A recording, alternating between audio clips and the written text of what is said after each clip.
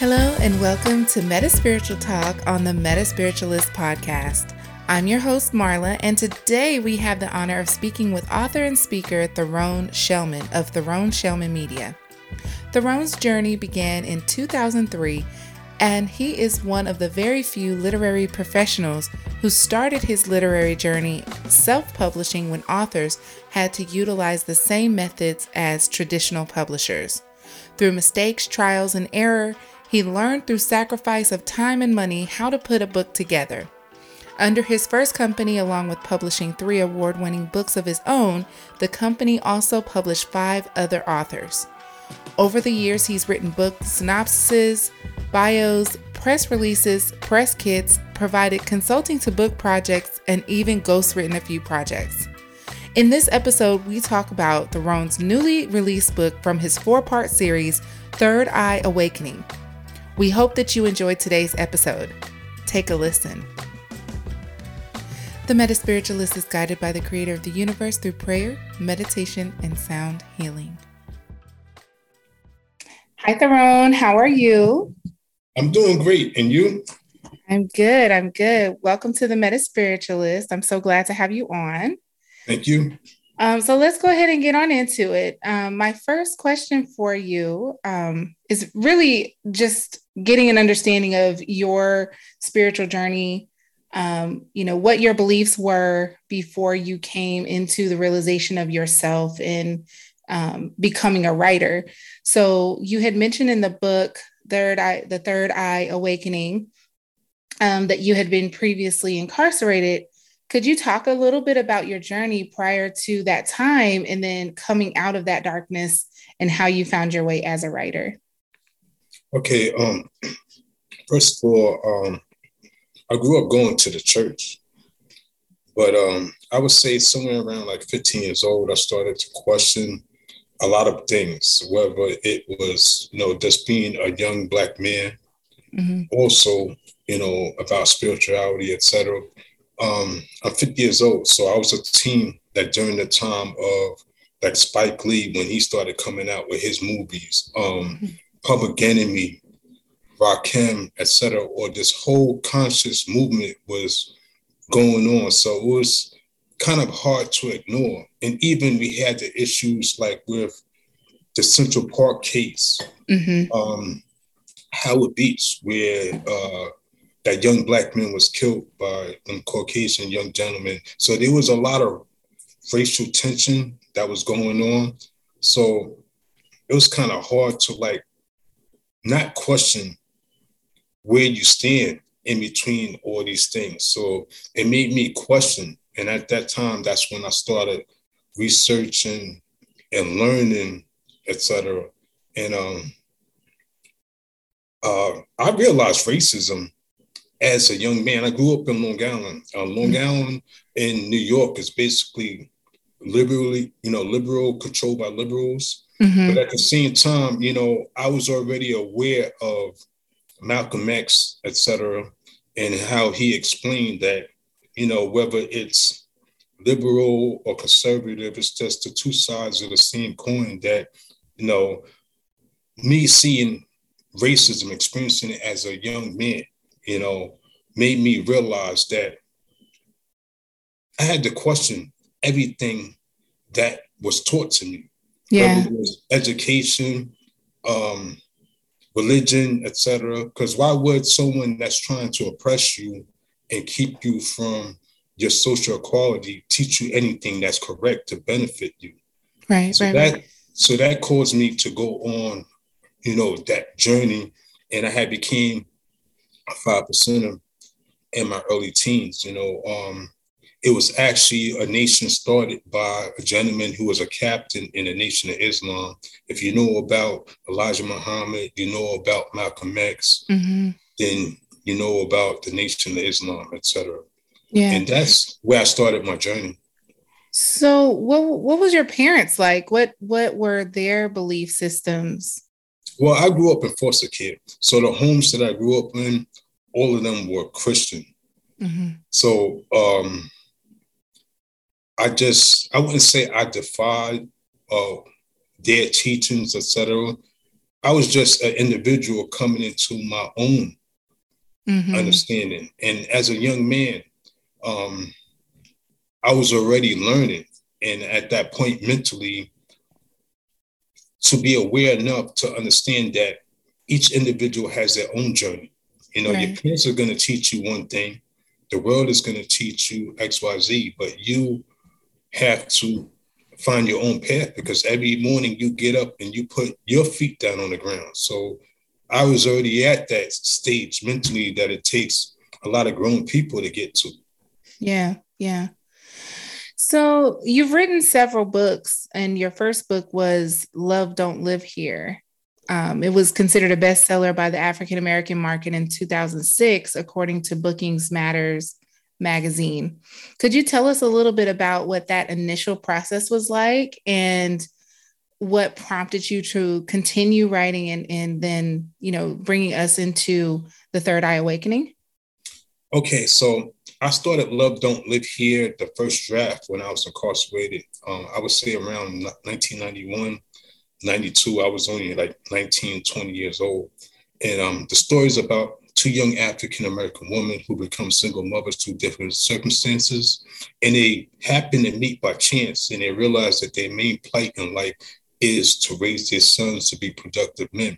Now, the story takes place in the 70s. That's just right after, the turning point of the civil rights movement, et cetera. Malcolm X getting killed in the 60s, Dr. Martin Luther King, et cetera. So there was still a lot of racial tension. I was born in 71, but I studied all this. I was actually born a few months after George Jackson was killed in San Quentin over in California. George Jackson was the Minister of Defense for the Black Panther Party. So I was just born a little after that. So the book takes place in that environment in Brooklyn, in New York. It's very historical. It's a story about these young women's lives, but it's also a story about the lot of the social inequalities that drove a lot of the issues that Black people have as individuals, and also the Black family. I talk about the welfare system and the government and all these little tricks and games that they played to cause division and also break up the progress that was happening, during the civil rights movement, et cetera. Right. So, go ahead. I'm sorry. Okay. So as I mentioned, I started that draft, the first draft, as a team, and it wouldn't be until 2003 where I would try I already was off parole, et cetera. It would be at that time that I would try my hand at first self-publishing it. And I hired a company that was a vanity press to help me put it together, and it was garbage. So yeah, I printed 500 copies. I realized it was bad. I sold like 100 copies to just friends, associates, but I wanted to be taken serious. So I took 18 months out to learn, about the publishing industry, et cetera. Because at that time, Amazon CreateSpace wasn't out in the spark. So if you were to be an independent publisher or author, you had to do it the same way that the large publishers do it, which is called traditional publishing. So it was a very hard process, not easy at all. So I took 18 months out to study on the internet, read a lot of books. I read books by Marilyn and Tom Ross, Dan Portner. I looked up all of the people that were considered gurus in the book publishing and marketing space. And I took almost like 18 months, like going to college on my own, Wow. And I went to the book festivals. We had the Harlem Book Fair that, came out every year, and I met authors and I would speak to them, and I just took my notes. And it would be in 2005 that I started my first company, Third Eye Publishing. And then I republished Love Don't Live Here in 2005. And that right there started my journey. Amazing. And you actually, you did write a book called How to Self-Publish, right? How to Self-Publish, yeah. It's actually right now How to Self-Publish 2, which is the second part to it. That's the one I sell right now. And a whole lot of people that I know that are now published have bought that book as one of the books that they utilize to put their stuff out. So I've helped a lot of authors in that manner. Nice. That's amazing. So in the second book, do you talk more about like the digital space and how to get your Yes. book on Amazon and how to get it in an ebook form and things like that? I talk about the three methods. You have the traditional method, which is the method that the large publishers use. What you do is you have your manuscript, you get it edited, you proofread it, etc. You have to buy your ISBN, etc. You hire your graphics designers, and then to do the book cover. After that, you have to find a printer, a press to print your copies of your book. That's the most expensive method because the more books you print, of course, the cheaper the price is going to be per book. And then you have the vanity presses. Vanity presses are companies that you hire to help you package your book from beginning to end. And I'm kind of prejudiced against them, although there are some of them that are good out there. A lot of the companies, they don't care if your book is garbage or good. They're going to assist you because that's how they make money. Right. And then you have the self-publishing process, which I actually do right now. You utilize Create Space, which is an Amazon company, or you utilize Ingram Spark, which is one of the new companies. Ingram Spark is actually owned by Ingram Group. They're actually the largest wholesaler in the world. So that's what I utilize now. That's the only method, Ingram Spark, that I don't speak about because when I put that book out, Ingram Spark didn't exist at that point. Oh, okay. Got so it. There's actually three methods that someone who wants to self-publish that they will look at and choose which one works best for them.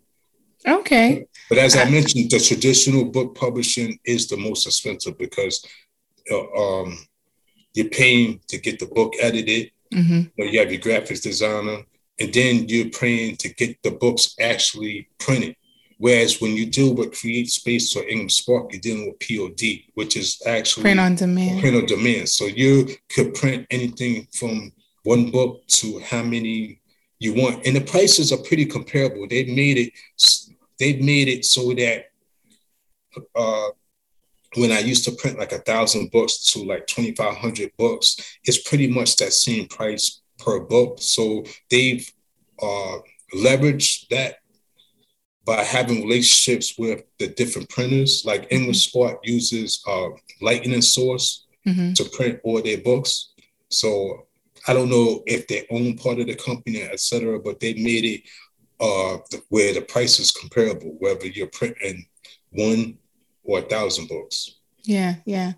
No, that's great information to use. I actually recently edited my first nonfiction book. I've edited 2 children's books.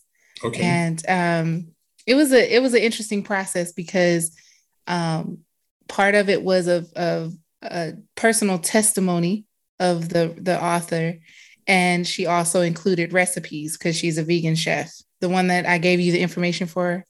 And so that was a really fun process to go through with her and it being her first book. But I'm definitely going to recommend your book to other people that I know who'd like to get into becoming an author and self-publishing their books.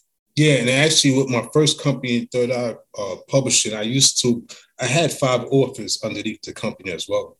Okay. And then, when the housing market happened in 2009, you also had the issues when Amazon came out with ebooks. It kind of cut into the market as far as the paperback books, et cetera. And a lot of distributors, the bookstores went under, Borders went under, et cetera. And I got caught in the middle of a distribution agreement. And then I actually had to close Third Eye Publishing, and I started Therone Shellman Media, not too long ago. So the good thing is I was able to keep all of my books because I self-published. So that's the value in owning, your copyrights and your intellectual rights to your work, because when you independently published or even as an independent artist and you own your work, you can always come back to it. Whereas if you sign with someone, say they control your work, they could actually put you out of business. That's happening to plenty of authors. It's happened to plenty of people in the music industry. If you get caught up in a bad contract, that could put you out. Yeah, that is so true. So I'm thankful that, I started off as an indie publisher and author, and I stayed that way because I went through that issue. I was able to learn from it and now come back with a new brand, bigger ideas, because I started the Third Eye Awakening series, which is in its fourth book right now.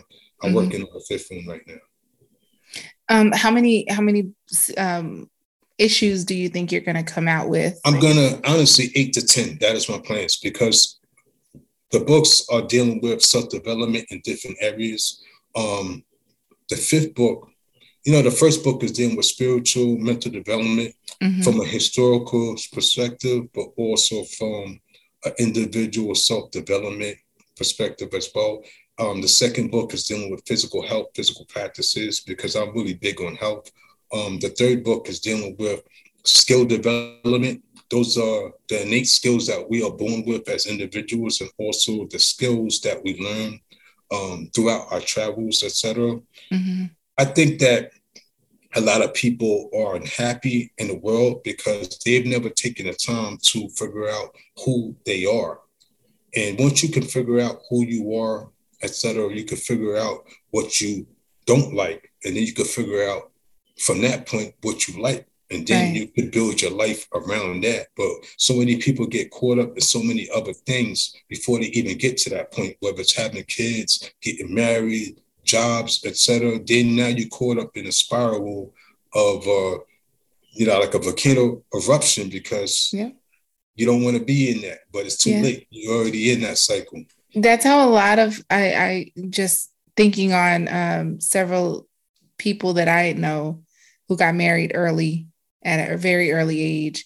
It's like you lose your identity, or you didn't get a chance to even form an identity for yourself because you became attached to your spouse.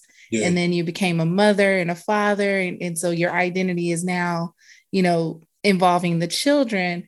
And once they're reaching their mid 30s, early 40s, it's like, who the hell am I? That's why you see a lot of people in their 40s or 50s. So sometimes they divorce, and sometimes they even marry, and they're talking about how they're coming into their new self, and they're trying to relive their life in the 20s. Like, man, you 50 years old, act like a 50 years old, man.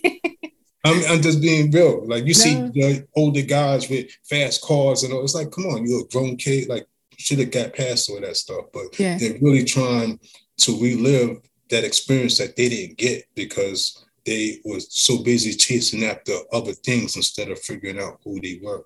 Yeah, no, I get it. I recently went through a course called The Self-Realization of a Goddess last year. And this year I went on a retreat. And when I came back from the retreat, I noticed things that, people, they were treating me a little different, and I wasn't tolerating it anymore.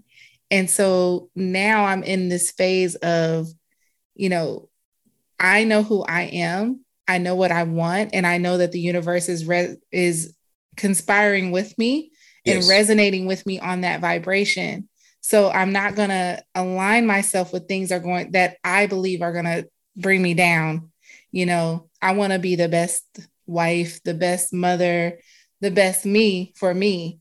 Because once everybody else is gone, there's only me, So that's the perspective I'm looking at.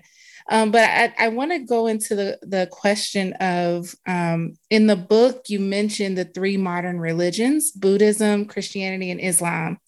Can you explain a little bit about how these 3 are considered modern, how they differ, and how they are aligned?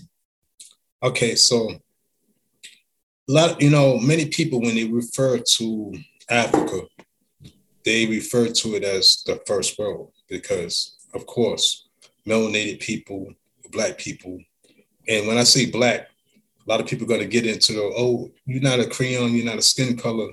Black is not a color, first of all. is the origin and the source of all colors. If you even look at an atom, the nucleus of an atom is black. Within melanin is a substance called carbon. Carbon exists within the whole universe. Mm-hmm. The universe, when we look at the sky, is blue because of the gases. But once you get past certain levels of the atmosphere, it's black up there. Mm-hmm. So when I talk about these religions, whether it's Islam, Christianity, and Buddhism, they all borrowed from African spiritual systems.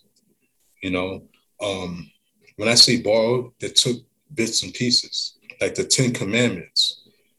If you look at the 10 Commandments was actually taken out of the 42 principles of Nayah. When you talk about the story of the Immaculate Conception, Jesus and Mary, that is a story of Isis, Horus, etc. Mm-hmm. And Osiris. I'm sorry, I didn't mention all three: Isis, Horus, and Osiris. It's the same thing. And before that time, there were other stories, etc. So each culture, whether it was the Indian culture, the Asian culture, European culture, of course, they borrowed from older cultures. We're the older culture. When you think of Plato, Aristotle, Greek mythology, etc., all those are stories borrowed from African stories. Right. It wasn't until I watched the movie Zeitgeist, that I realized how similar the story of Christ was to all the previous religions that Christianity or Christians now call pagan. Of course. So it became confusing for me at some point in my journey, because then it's like, what do you mean? Like, there was, Osiris and Horus and Isis, and it's really interesting that we have allowed for religion doctrine to program us to believe one thing without doing further research. Why do you think that is? Well, that's not really questioning where the belief system started and how we got here. Okay, we got to look at the world that we in right now. After like Northern Africa fell, at first it was the Arabs, the Muslims with Islam, etc. Mm-hmm. And then after it was, the Greeks and Romans, etc. But it was the Romans who established the Catholic Church, and that was the nail in the coffin, because they were the ones that sat back and said that we got some of this information, when we're talking about, how the modern Christianity was formed. And there were so many different ideas that were going on. And the emperor at the time, Constantine, he wanted to put a wraps on it. He wanted to control, and he understood that the only way that we can control the narrative and control people is if we create this one belief system and make that the system of the world. Mm-hmm. And that anybody that goes against that, they're off with their head. Yeah. So that was the beginning. Yeah. No, go ahead. I'm sorry. So that was the beginning of how, the Roman Catholic Church, because back then, the church had become so powerful that anything that was done on a military scale had to be sanctioned by the church, because they're doing this in the name of God, in the name of Jesus. So as they started going around conquering the lands, etc., and claiming them for Rome, it was also propagating their belief, because they would send their missionaries in there, their priests, etc. Like, we're educating the savages and the heathens, or whatever you want to call anybody that wasn't Christian at the time. So this happened. This went all the way from where they were at in Rome into the other parts of Europe, and even into the history of how Caucasians came over here to America, whether it was Spain, even with Spain, they got sanctioned by the church, the Roman Catholic Church, England, etc., France, etc. We're still under if you look at it, we are still under Greco-Roman law here in America. If you were to look at how everything is set up and who really pulls the strings, we're still underneath that doctrine, because it had also become because before the time of America, right? There was really no such thing as the idea of Caucasians. But as they started coming out of Europe, they understood that they needed to get underneath one system so that they could subjugate the world. So that's when the idea of white, black, and etc. came about, because before it was either you were French, German, XYZ. So the church was used as a vehicle to promote white supremacy. So now that we're in America and they've made Christianity right, and they also made it white, they instituted all of this into the education system, into every system that exists. So the people have been brainwashed to such a degree. And I'm talking about Caucasian people, black people, etc., because you got to understand, when the slaves were taken from Africa, before they were brought to America, they were brought to the islands first. That was the first step. They were brought to the islands first, and they were there for like 64 years before they even took them into the Americas. So you have a people that their culture was stripped, their language was stripped, their knowledge of who they were was stripped. So when I take your kids don't know anything. Right. And they're the future of the next generation. So now we're going to teach them the way we want to teach them. And we're not even going to allow them to read.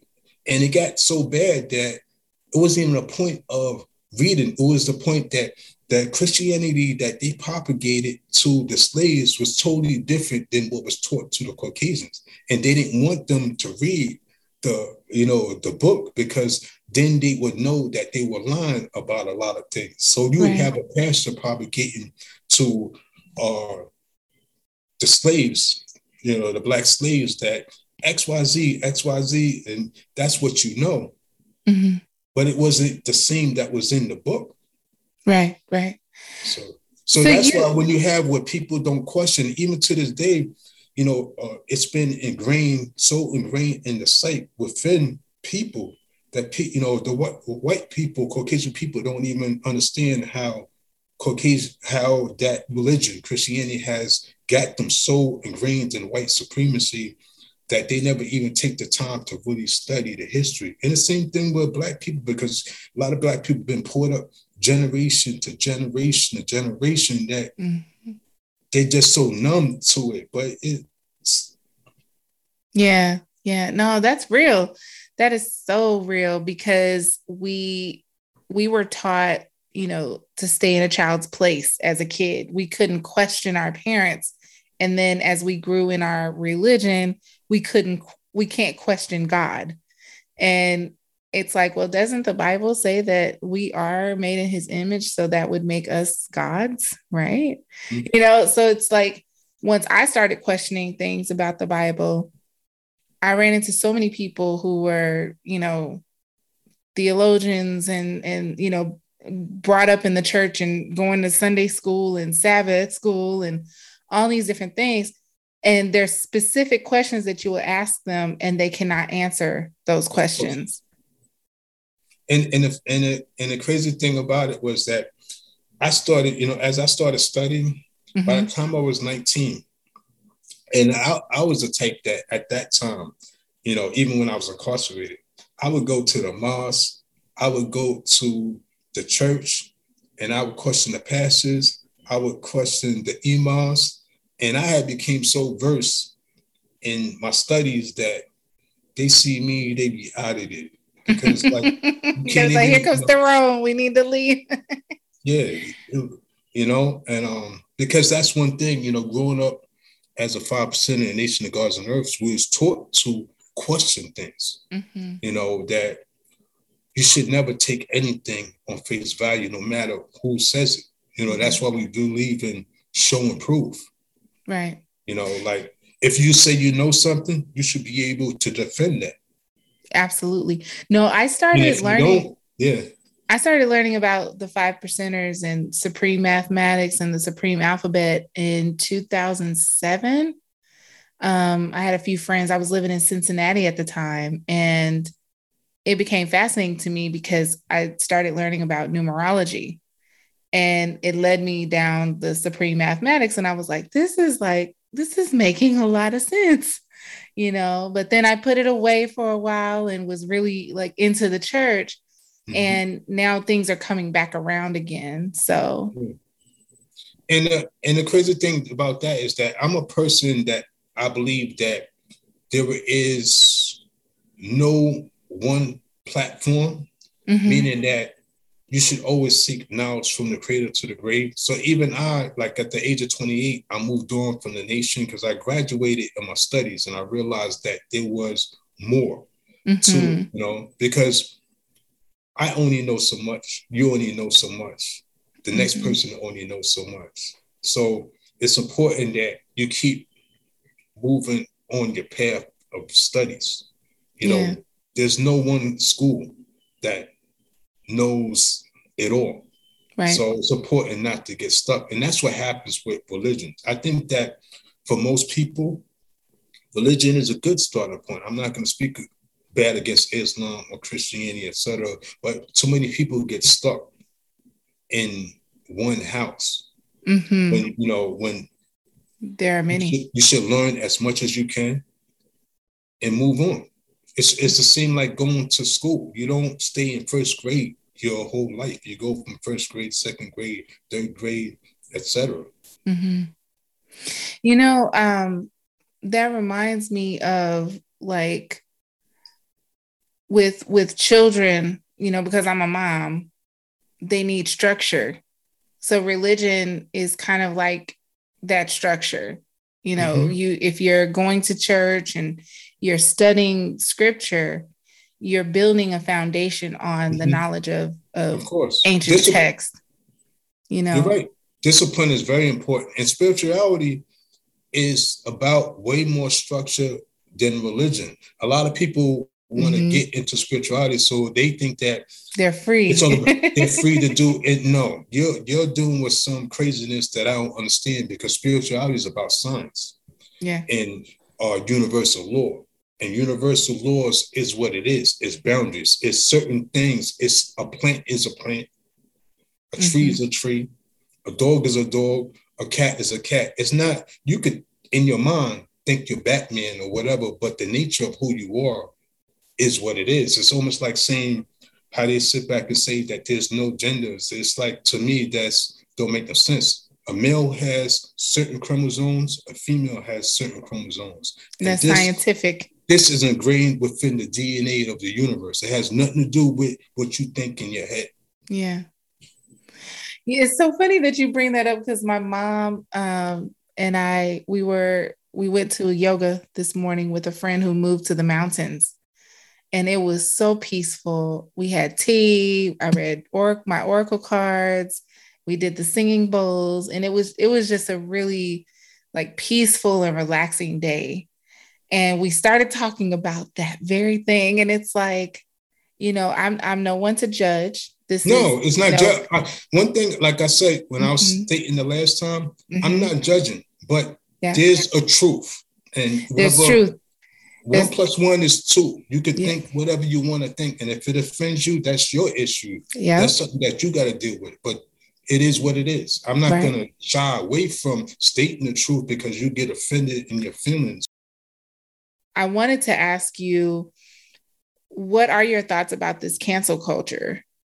With people stating certain things that are true, like universally they're true, scientifically they're true, and the masses, mainstream media is canceling those truth tellers. I think that the only way that we're going to get past that is if people keep speaking, not so much their truth, but a truth that is undeniable. What that means is that when you study, you have the facts, etc.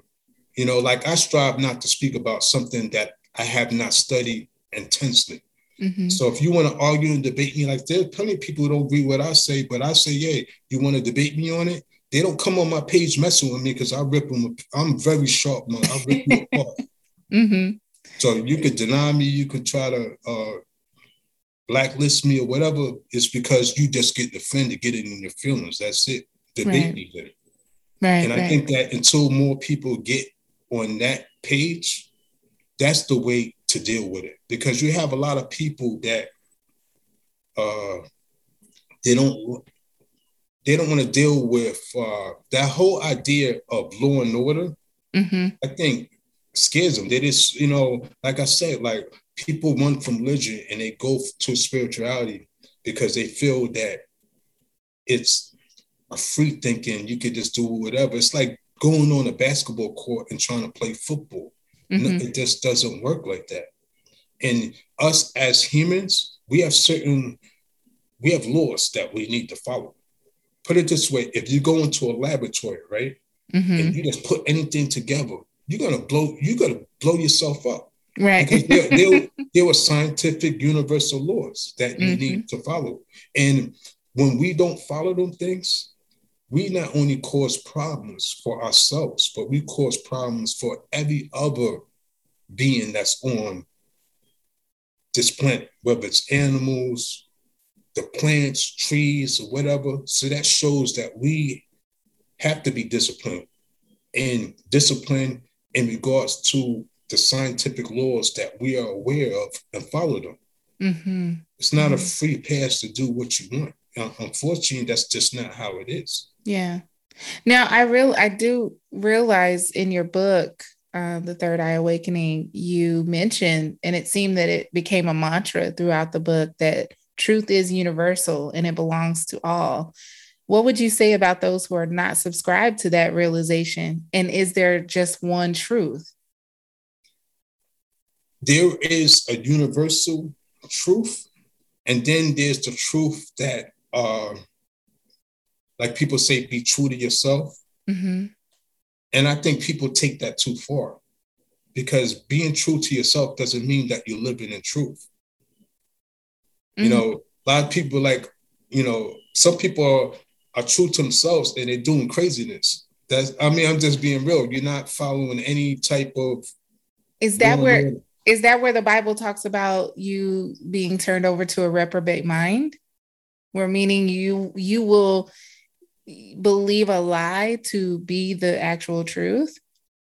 Yeah. Well, it's sort of similar like that. Mm-hmm. So there is the universal truth, which is concrete truth. It's almost like what they talk about karma. Mm-hmm. So karma is based around universal truth.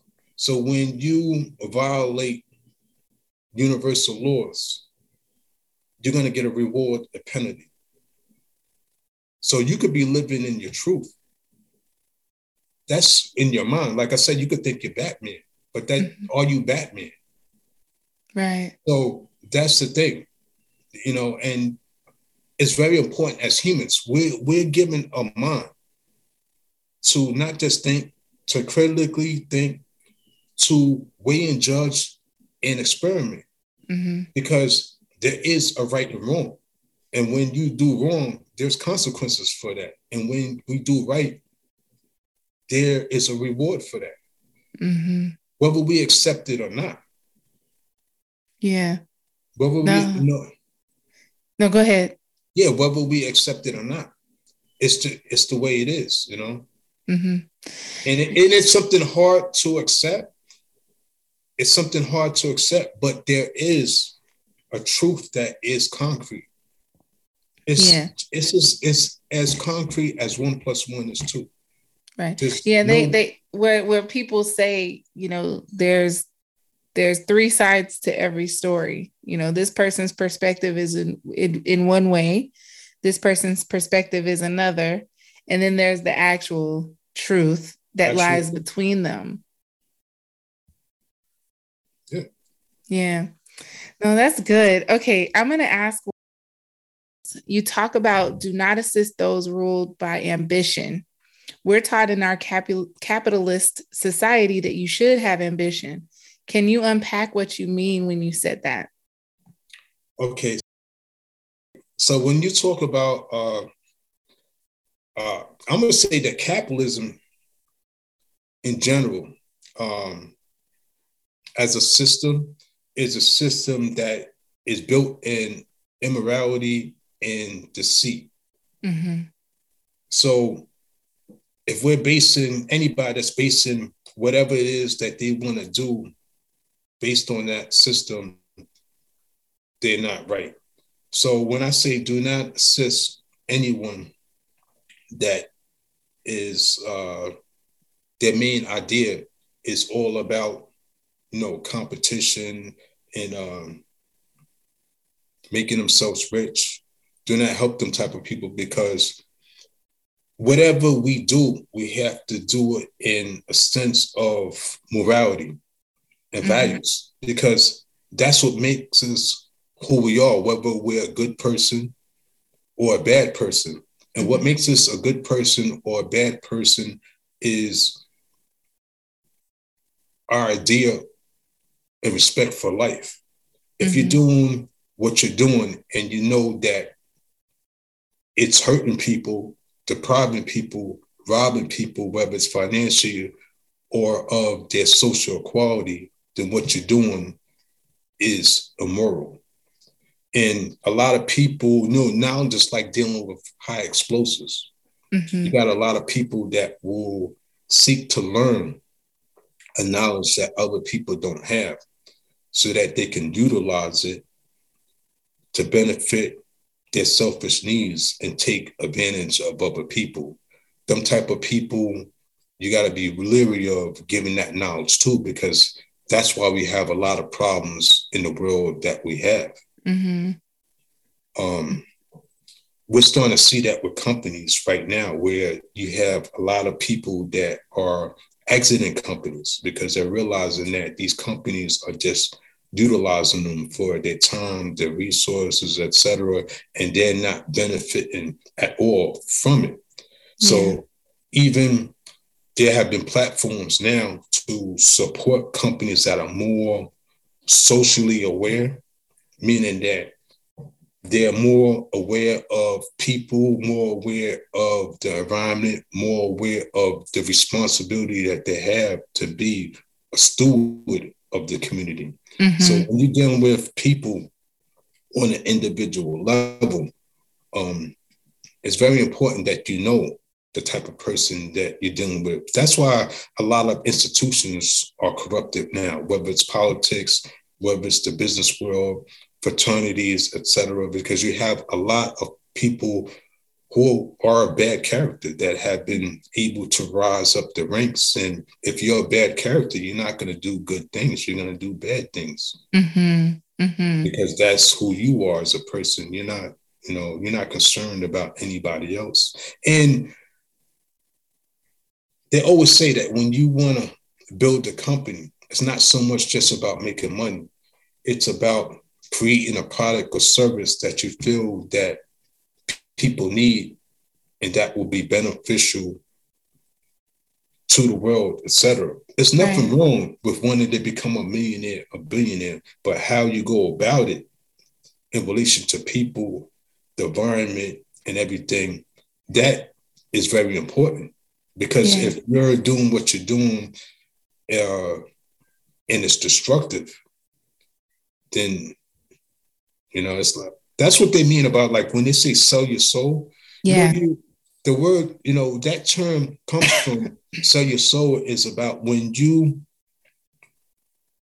there's two ways to look at it. You can sell your soul when you enter into a situation that goes against your morals and your values, and you're just seeking opportunity and money, or you can sell your soul when you have poor morals and values. Yeah.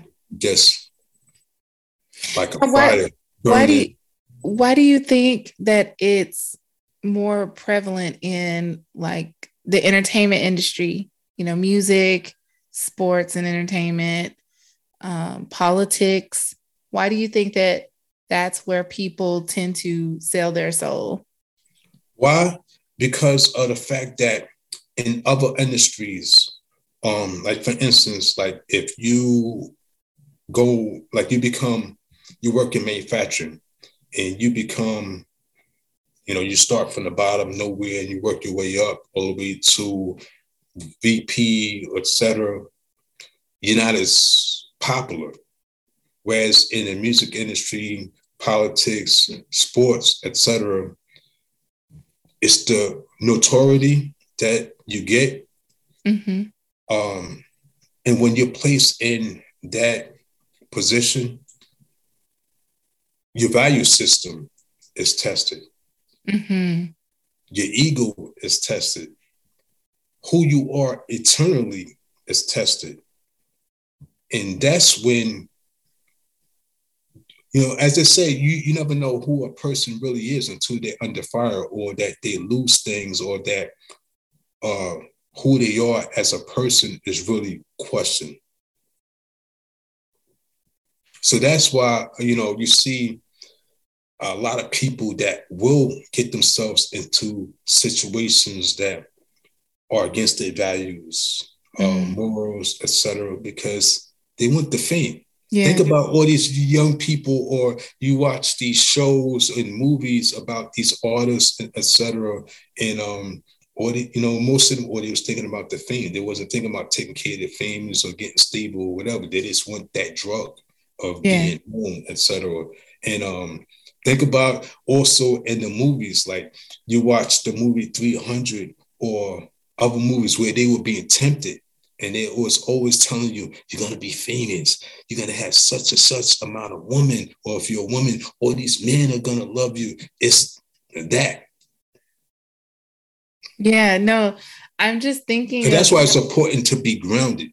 yeah. When like I've been in situations like I personally, I've let deals go past me or whatever because they were aligned to certain people, certain situations. I got offered a deal for my first book, Love Don't Live Here. Mm-hmm. They wanted to buy the book. They were going to give me straight cash. It wasn't going to be no royalties, none of that. It was going to be, here's a check. They wanted to rewrite the book, etc. Mm-hmm. And I told them no. And then another deal came on the table. It was about 2 weeks later. It was in regards to signing a one book deal to write a book for one of the big publishers. It happened to be one of the rappers was linked to that, and I didn't want to deal with that because they were going through a whole bunch of issues, and I'm a thinking man. Mm-hmm. And I've seen a lot of things in hip hop. A lot of people have gotten themselves caught up in situations. People have gotten themselves, blood oaths is real. A lot of people have sacrificed people to get ahead. And, I'm smart to stay away from certain people. I'm not that type of person that is just money hungry or whatever. If I look and see that person at that moment, bad character and stuff is going on around, I'm going to stay away from that stuff. Yeah. No, I remember when I was in my early 20s, I signed a recording contract with 3 other young ladies. And we found out that the guy was a big time drug dealer. The feds were after him while we're, getting dolled up and going to the artist factory to record and take professional photos and booking a tour. The feds are after him. He's calling us on burner phones, throwing them away, doing all that kind of crazy stuff. Mm-hmm. And I'll never forget it because it came to a week away from us getting our signing bonus. And I had prayed. I was like, God, this $15,000 that I'm supposed to get at the end of this period is not worth my soul. And when I prayed that prayer, the very next morning, he showed up at our door and was questioning the two of the ladies who was not going to the gym. They didn't lose any weight. And he came to me and questioned me. And I flat out told him, I was like, you're nowhere to be found. So why should they? Because I was doing what I was supposed to do. Because I'm like, they're not going to catch me slipping, And so I said, why should they or even myself believe what you're telling us? Because you're the one that's running from the feds. So got mad at me, told me I need to go pack my stuff to move out the house. And I said, don't mind if I do. It was an answered prayer, because I really believe that had I got that money, there would have been more stipulations and more requests coming in that I was not willing to compromise my soul for. Yeah. I'm still not willing to compromise my soul for things. That's why I'm pretty much on my own now. So it's been an interesting journey. Yeah. And and it's out there just like that. A lot of people find themselves getting caught up. But I grew up in the streets. So I was hustling young. So I'm very smart. I've learned things. And thankfully, me growing up, and becoming a 5% young, that cemented the foundation in regards to my morals and values, etc. That, I'm not one of them kids you could dangle with checks to, and as a grown man, you definitely can't come around me with none of that nonsense. I'm just going to get you away from me quick. Yeah. I don't mind struggling or whatever, but you're going to be struggling in a different manner, Right. I could look in the mirror and know that I'm a complete person. I don't hate the person I am, but a lot of people got that big bag of money, but they always looking at themselves and they know they ain't good at all. Yeah. No, that's real. That's real. You know what? I remember you mentioning the other night, the foundation and building the house and kind of relating it to spirituality. So could you just reiterate that for me real quick so that I can make sure I plug it into the correct spot? Okay. So let's use this as an example. Back in the days, like when you had to go to the higher schools, we all know that what they call masonry right now, the Moors brought to the Knights of Templar, and the Knights of Templar is the ones that gave to the instructions of what, the Europeans call masonry now. But that all started from African spiritual sciences. And you had to be a person of sound, morals, values, and characters to even be accepted. Not anybody could just walk through them doors, because that is the foundation of being a human being. If you don't have that foundation, there's nothing to build on that's solid. So just like building a house, you might have a house that's 3 floors. You can't build the 3rd floor before you build the 2nd and 1st floor, and that applies to anything, whether it's education,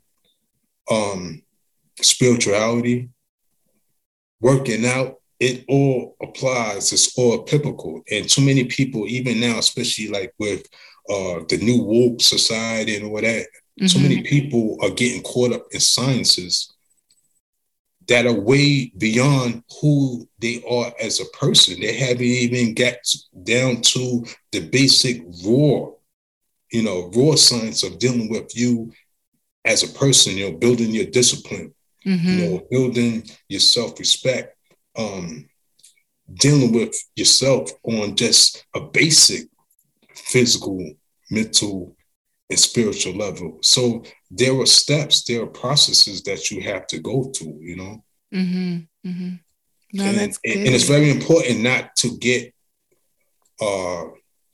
fast track or ahead of yourself, because that can cause problems. Because we have a saying, when in the nation, was that knowledge is like dealing with high explosives. Could you imagine if you dealt with chemistry before you even learned how to deal with addition, subtraction, the basic math? Right. drive you crazy. It's the same thing, and some people are going crazy. You see it on you're dealing with something that you don't really understand. You're going to cause problems for yourself. Yeah. Because you haven't even taken the time to learn the basic foundation. Yeah. No, that's real. I like that. Well, Therone, thank you so much. This was a great conversation. I'm actually kind of happy that I got to talk to you again. Okay. But let everyone know where they can find you, and I'll definitely put the links in the show notes once the episode drops. Okay, I appreciate, first of all, coming on the show. And TikTok, Therone Shellman Media. Facebook, Therone Shellman Media. LinkedIn, Therone Shellman. We also have a page, Therone Shellman Media. And of course, if you want to purchase books, I'm on Amazon, Barnes & Noble, Books A Million, Google Play Books, and most importantly, the Therone Shellman Media website is www.theronesmedia.com. Thank you. Thank you so much. Appreciate it. Thank you all so much for tuning in for today's MetaSpiritual Talk.